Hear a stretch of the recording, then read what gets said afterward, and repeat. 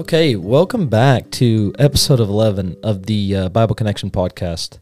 This is a weekly podcast. It follows our church's Bible reading plan that we might encourage you not to give up on reading your Bibles this year.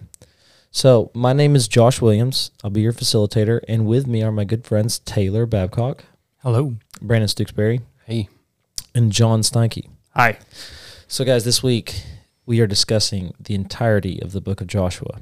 And I know we talked earlier, Brandon. You wanted to discuss kind of the change of pace. We've gone through the Torah, and now we're in the next section. What do you got for us? Yeah. So historically, the Old Testament has been called the Tanakh, and the Tanakh is a word consisting of three words: the Torah, the Nevi'im, and the Ketuvim. And we are entering, as we finish the Torah, Genesis, Exodus, Leviticus, Numbers, and Deuteronomy, we've moved on into this next section, the Nevi'im, which begins with Joshua, and so Stephen Dempster in his biblical theology of the Hebrew Bible talks about how self-consciously we should read the prophets section we should read it in two sections. We should see what he calls the former prophets, consisting of Joshua, Judges, Samuel, and Kings, and they're continuing the storyline of the Torah from the conquest to the exile in Babylon, and then that we should see the next section, the latter prophets, as comprising of Jeremiah, Ezekiel, Isaiah, and the 12. And these are anthologies of prophetic speeches delivered largely during the events narrated in the last half of the book of Kings. So as you're reading the book of Joshua, you should see Joshua as self-consciously beginning this next section of the Tanakh, the Nevi'im. This is the beginning. It's self-consciously written in that way. So. Mm-hmm. All right, cool. Appreciate that. All right, let's get to our first question. So, as we begin to read the book of Joshua, we see that before they cross the river into the promised land, the people once again send spies. Why are they doing this? Well, when they sent spies in the book of Numbers, they sent spies because they were commanded by the Lord to do so. And when they sent the spies into the land, 10 of the 12 came back, and they had this horrible report. They said, yeah, the land is nice. We really want it. There's land flowing with milk and honey. Look at these grapes. But we're terrified of these cities. Their fortified cities are too much for us. We'll never conquer them. And there's the land of the descendants of the Anakim and these great men, and their hearts melted before them. And when you get to the story of the two spies going into the land, I mean, the simple way to answer your question, Joshua said, hey, you two spies, go in the land, scope it out, check out that city Jericho. Like, they're on the other side of the river, and they're ready to come in. But when they get there, they end up being hidden by this woman Rahab, a prostitute, and she reports to them that now, verse 11 of chapter 2, as soon as we heard of it, our hearts melted, and there was no spirit left in any man because of you, because of the Lord your God, and the God that's in heaven above and on the earth beneath. And so now God has reversed the fear that was in the hearts of Israel, and he's put it into the hearts of the land of Canaan, and brought the terror into them so that the Israelites might come in and take the land. Anybody else on spies? Yeah. Well, I've got more on. You're going to draw on Rahab. Rahab, right? Rahab, yeah. Rahab. What am I saying? Rahab. Go ahead. We're going to talk about Rahab now? Yeah, go ahead. Yeah. All right. So, sorry, I'm still coming off a little bit of sickness here. So Joshua also, we talked about Joshua is written self-consciously as beginning this next section of the prophets. Also, Joshua should be read as seeing the theme of blessing and cursings coming from Deuteronomy. And this next section with Rahab, we see Rahab. The structure of Rahab should sound really familiar, because Rahab is there's actually a chiasm in the text in chapter 2. It's pretty interesting. And the center of this chiasm is the covenant with Rahab and the spies, and then but anyway, it's pretty interesting. But if you notice what happens with Rahab, the spies come to Rahab and they make this covenant with her, and she is told to put a scarlet thread out her window, and this is going to signal to Israel that she and her household should be saved. Now, this should sound really, really familiar because it's the same exact structure as the Passover. Because in the Passover, God tells Israel to put blood over the doorposts, right? You know, scarlet hanging out a window, blood on doorposts, right? You know, similar colors, right? Mm-hmm. And this symbol is meant to is the avengers of Israel, right, are passing over Rahab and her household, right? So we should see this as self-consciously written in that same way that you should think of the Passover when you're reading this. And I say this really confidently, you know, that you know, this is just so obvious from the text. I literally learned this yesterday. So if you hear this and you're like, wow, I haven't seen that before, I was like, well, yeah, I hadn't until yesterday. So I'm with you there. But in contrast to this, blessing coming at Jericho, you know, moving forward a couple chapters, we also see cursing with an Ai, right? So I'm jumping ahead, and I'm sure we'll move back some. But Achan, right? Achan disobeys the Lord, and the cursing of the Lord comes upon Achan, and not just Achan, but in Achan's household. Mm-hmm. Just like with Rahab's faithfulness, her household is saved. Achan, because of his sin, his household is cursed. You know, so we see blessing and cursing, and then we'll see it especially as we draw later into the later chapters of Joshua. But anyway. All right, so next question. The spies come back, right? This time they got a good report of the land as opposed to the last time. And but then we get this chapter about them crossing the Jordan River and then setting up memorial stones, and then they are circumcised. Like, what's going on here? Well, I know that Taylor wants to talk about them crossing the river and the memorial stones, but I need to bring us back to chapter 1 to something I want to talk about first, and then I'm going to pass it over to you. Is that what, Taylor? Yes, I would love for. Okay, so in chapter 1, which I do think kind of sets up before they cross the river, they're still in the plains of Moab, and you have the Lord speaking to Moses, to Joshua now, saying, Moses is dead. And there's no time for like mourning. Moses is dead. Let's take a month of sadness. Moses is dead. Let's all weep and have a funeral. No, it's Moses is dead. So get up and arise and go over the Jordan, you and all the people.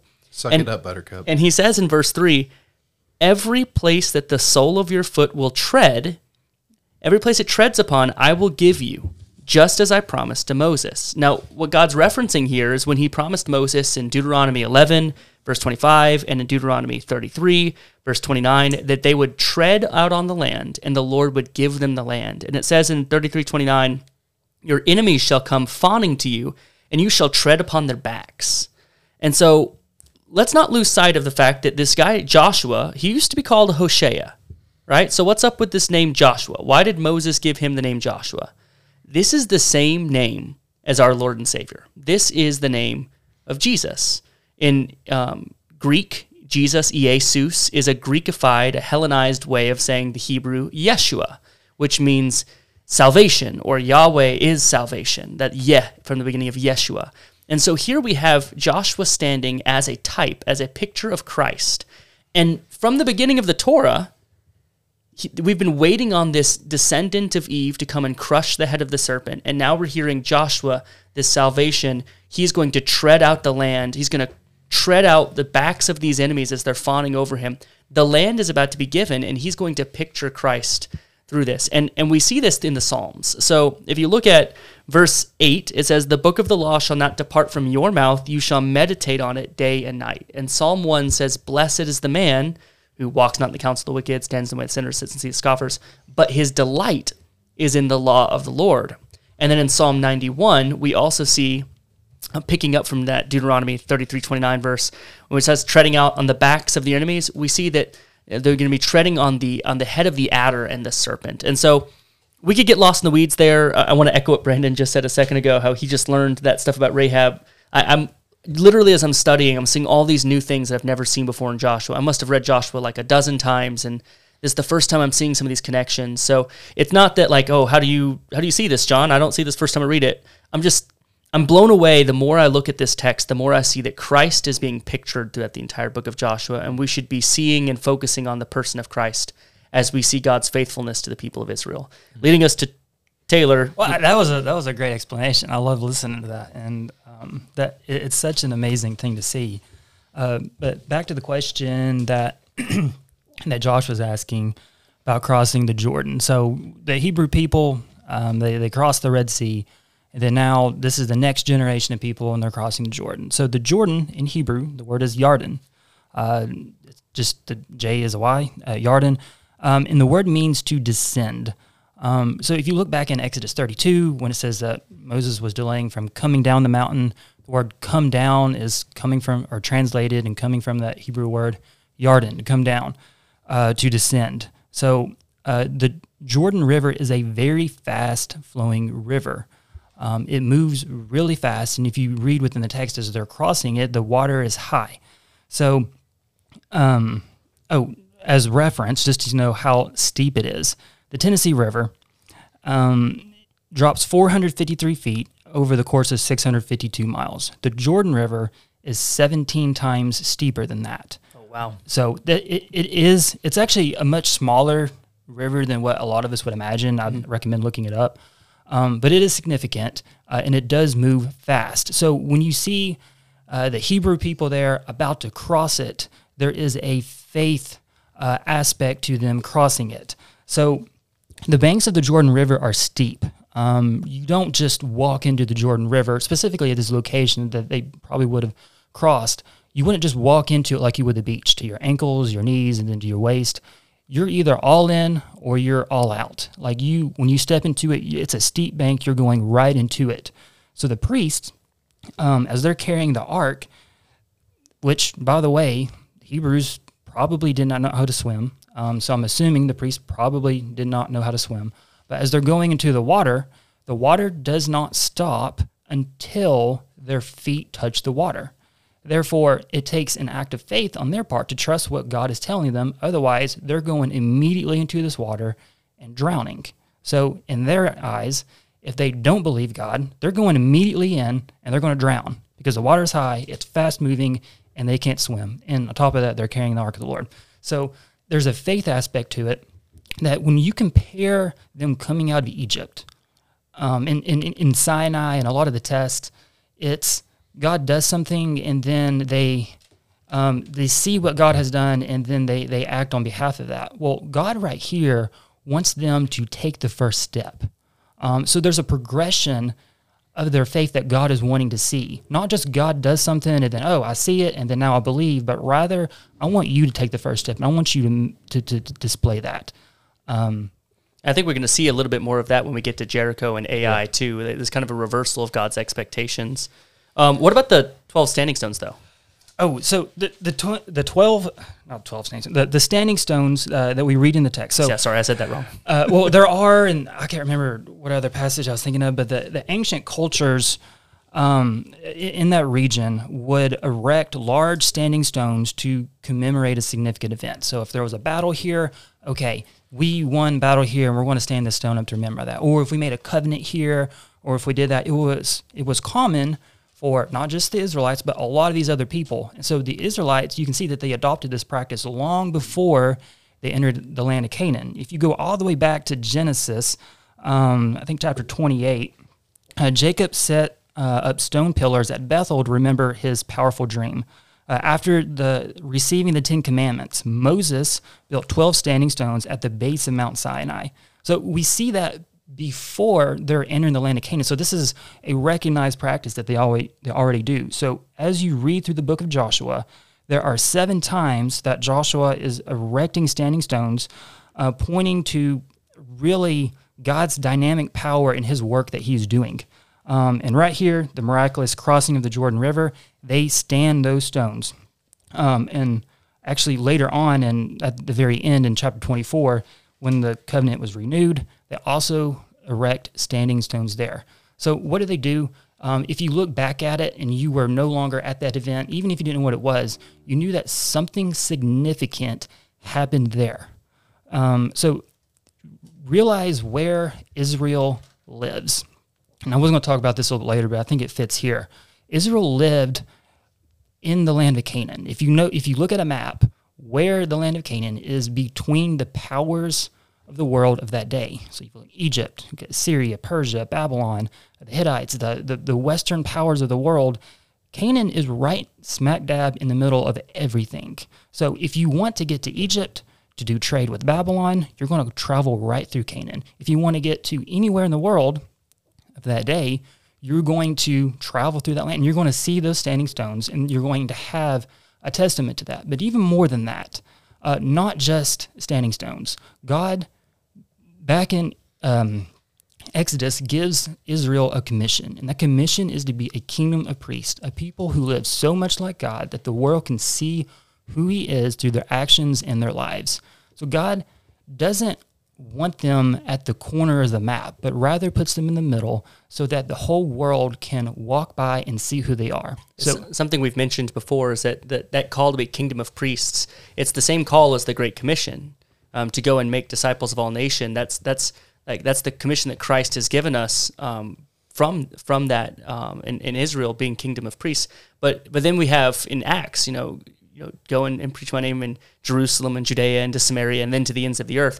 If there was a place here in the ancient world in order to spread God's glory, to expand his image from the garden, I know they're not in the garden anymore, but if they're going to be spreading God's glory throughout the world, this is the place to begin setting up these pillars and these stones and inhabiting the land. Yeah, and as a matter of fact, 1 Peter 2 references this, that we are to be living stones or living testimonies. Mm-hmm. So not just that it was then and there, but the body of Christ is to be that living example of what that standing stone represented in that day. We as the members of the body of the church are to be testament that God did something significant. That's a great point. Yeah.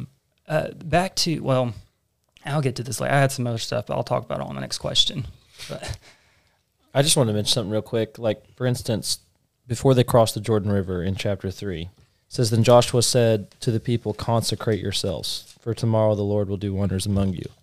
Then, we're talking about them being circumcised in the section in chapter 5 about of this halt in the text should make us remind us of how Moses is going along and the Lord stops him and is going to kill him because he's not circumcised his sons, right? Mm-hmm. So Israel, unfaithful Israel in the wilderness, has not had their children circumcised, right? And they're halted right here so that they can be circumcised and be a kingdom and priests. Mm-hmm. So it's exactly what Taylor was just saying. They're setting themselves apart, right, for holiness. Yeah. Is exactly what they're doing. So moving on to the third question here. So in Joshua chapter 6 through 12, we see the people of Israel do battle against the many different kings within the land. So how do the battles and alliances and miracles that take place teach and instruct us as we read? Or how can we learn about God from all this? So I would like to say one thing, and I'm very passionate about I sound like a broken record on repeating these themes over and over and over again. And here we find ourselves, the conquest of the land of Canaan, which is hearkening back to, remember when Noah, he gets drunk, right? And his son comes and uncovers the text says, uncovers his nakedness, and that son becomes the father of Canaan, and that there's this judgment pronounced on them back in Genesis. And we see the unfolding of that judgment now is coming about through the Israel's conquest of the land, but also there are 2 pointers to what I'm about to say. One is in Joshua 8:13 that we should also see this as the conquest of the land is crushing this, back in Genesis 3:15, that the seed of the woman is going to crush the head of the serpent, right? And how that unfolds through person after person, ultimately, teleologically pointing, typologically pointing to Christ as the ultimate one who crushes Satan's head. But we see Israel is doing this as a whole. And we see it in Joshua 8:13, and you won't see it, and I didn't see it until I studied this week. In 8:13, Joshua and Israel are there's some deception going on here, and how the Lord is going to rout this enemy is pretty interesting. But in 8:13, you see it says, so they stationed the forces. The main encampment was the north, the city in its rear guard west of the city. But Joshua sent that night in the valley. You can read on to see how Joshua and the Israel there defeat this enemy here. But what's interesting is, notice in the ESV translates it as rear guard. So the word behind rear guard here is the word for heel.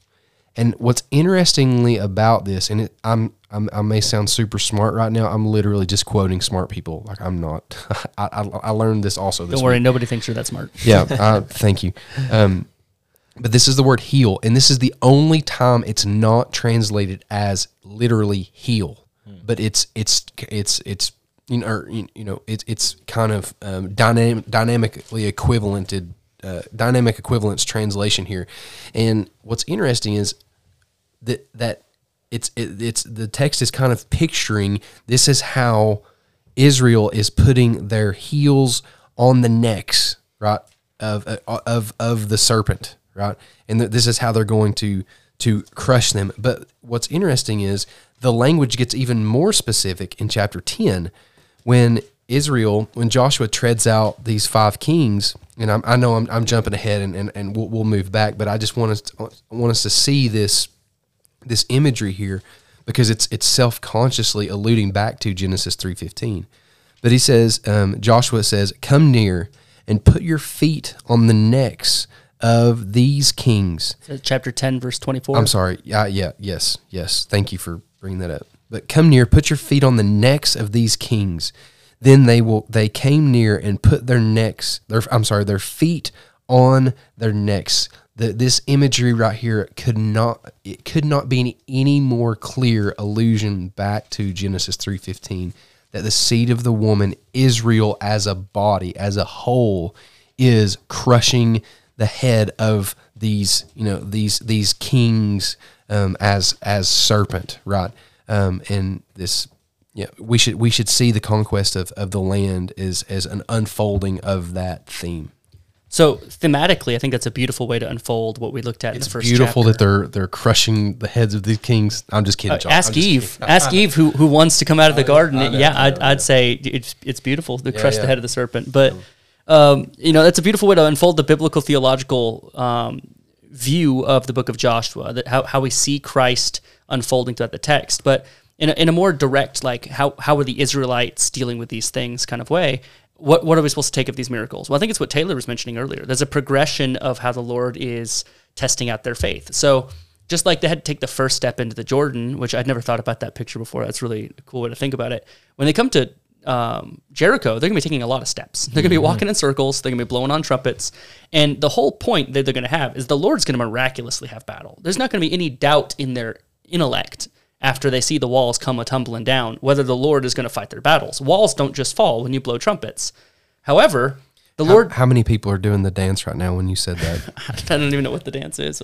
And the walls of Joshua. Anyway, never mind. Yeah, let's get this. Sing it. Sing it. You got a nice mic? Man. My sick voice. Anyway. It's your sick voice that's keeping you from it. Yeah. But as the walls come tumbling down, like the people are tested not intellectually whether they're going to think God did that.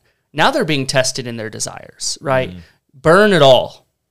Yes, even the gold and the nice robes and the carpets, burn it all. And this man Achan, he can't do it, right? He steals, and even though later on he repents, his punishment is very severe. Him and his whole family, like you said, in contrast to Rahab, they're all stoned to death. And then you get this battle with Ai, and now it's the opposite test. Now they're allowed to plunder everything, once they've been made right again and they've dealt with the sin, but they have to actually do the strategizing and the fighting against these people. And so there's different ways that the people are being tested out. And after they get hoodwinked by the Gibeonites, that's a really interesting story, and the crusty bread and the tattered clothing. You get this story that Brandon's talking about where they stand on the necks of the kings, but it's one of the strangest, richest chapters of the Bible. I mean, I feel like I've read this chapter like so many times in my life, and I don't know what to make of some of this stuff.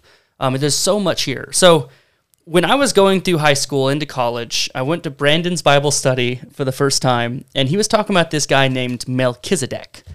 And I was blown away that this little figure obscured in chapter 14 of Genesis was such a significant thing in the book of Hebrews.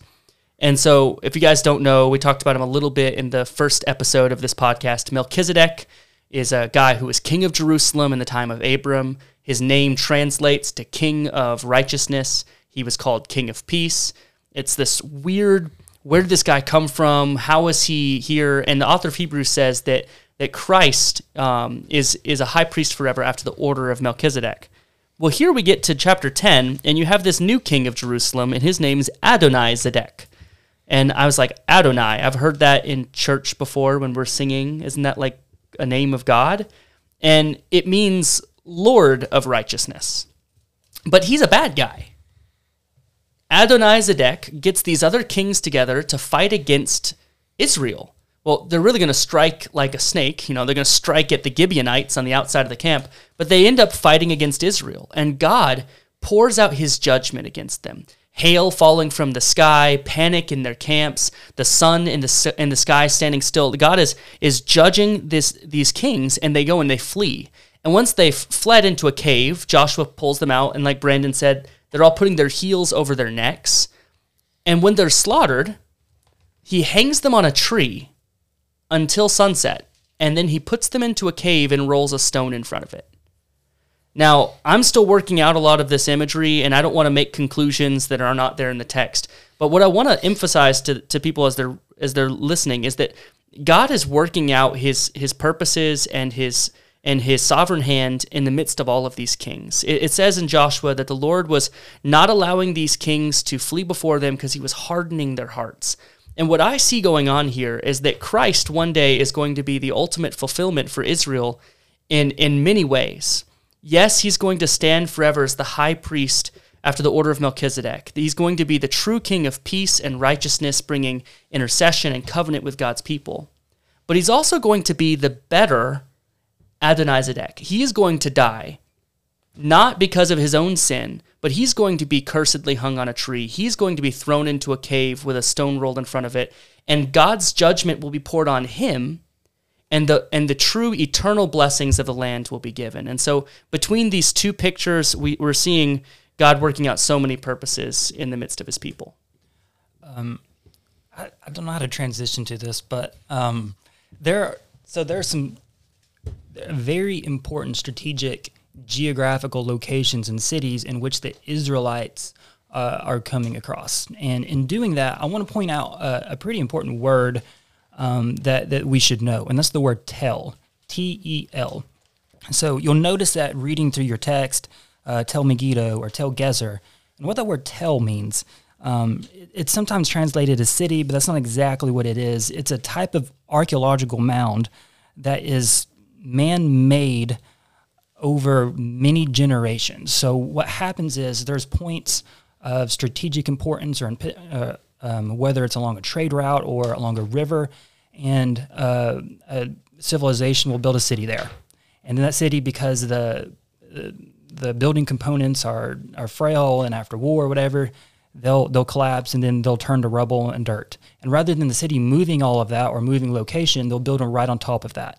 And that same thing happens generation after generation after generation until you have this man-made massive mound in which you have a city built atop of a gigantic hill. And you'll see these all over Israel because there's certain strategic places that these are built because they are of importance. And you'll notice that when Israel comes in to the land of Canaan, they are conquering some of these locations. So as you come across the text, you'll notice that there's Hazor, Megiddo, Gezer.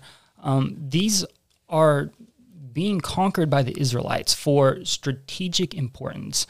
So what I mentioned earlier was that God placed Israel that they would have this great opportunity to influence the world with communicating who God is and living that out amidst them. But it just wasn't any place. Specifically, if you look at Israel, if you look at a map this time, there's this route called the Via Maris, basically route of the sea. And the Via Maris went from Egypt right through the land of Canaan, and then onward, north and eastward to other empires of the world. And three of the cities on that trade route were Hazor, Megiddo, and Gezer. And specifically, I think in chapter 10, you see that they're facing the king of Gezer, and they conquer it.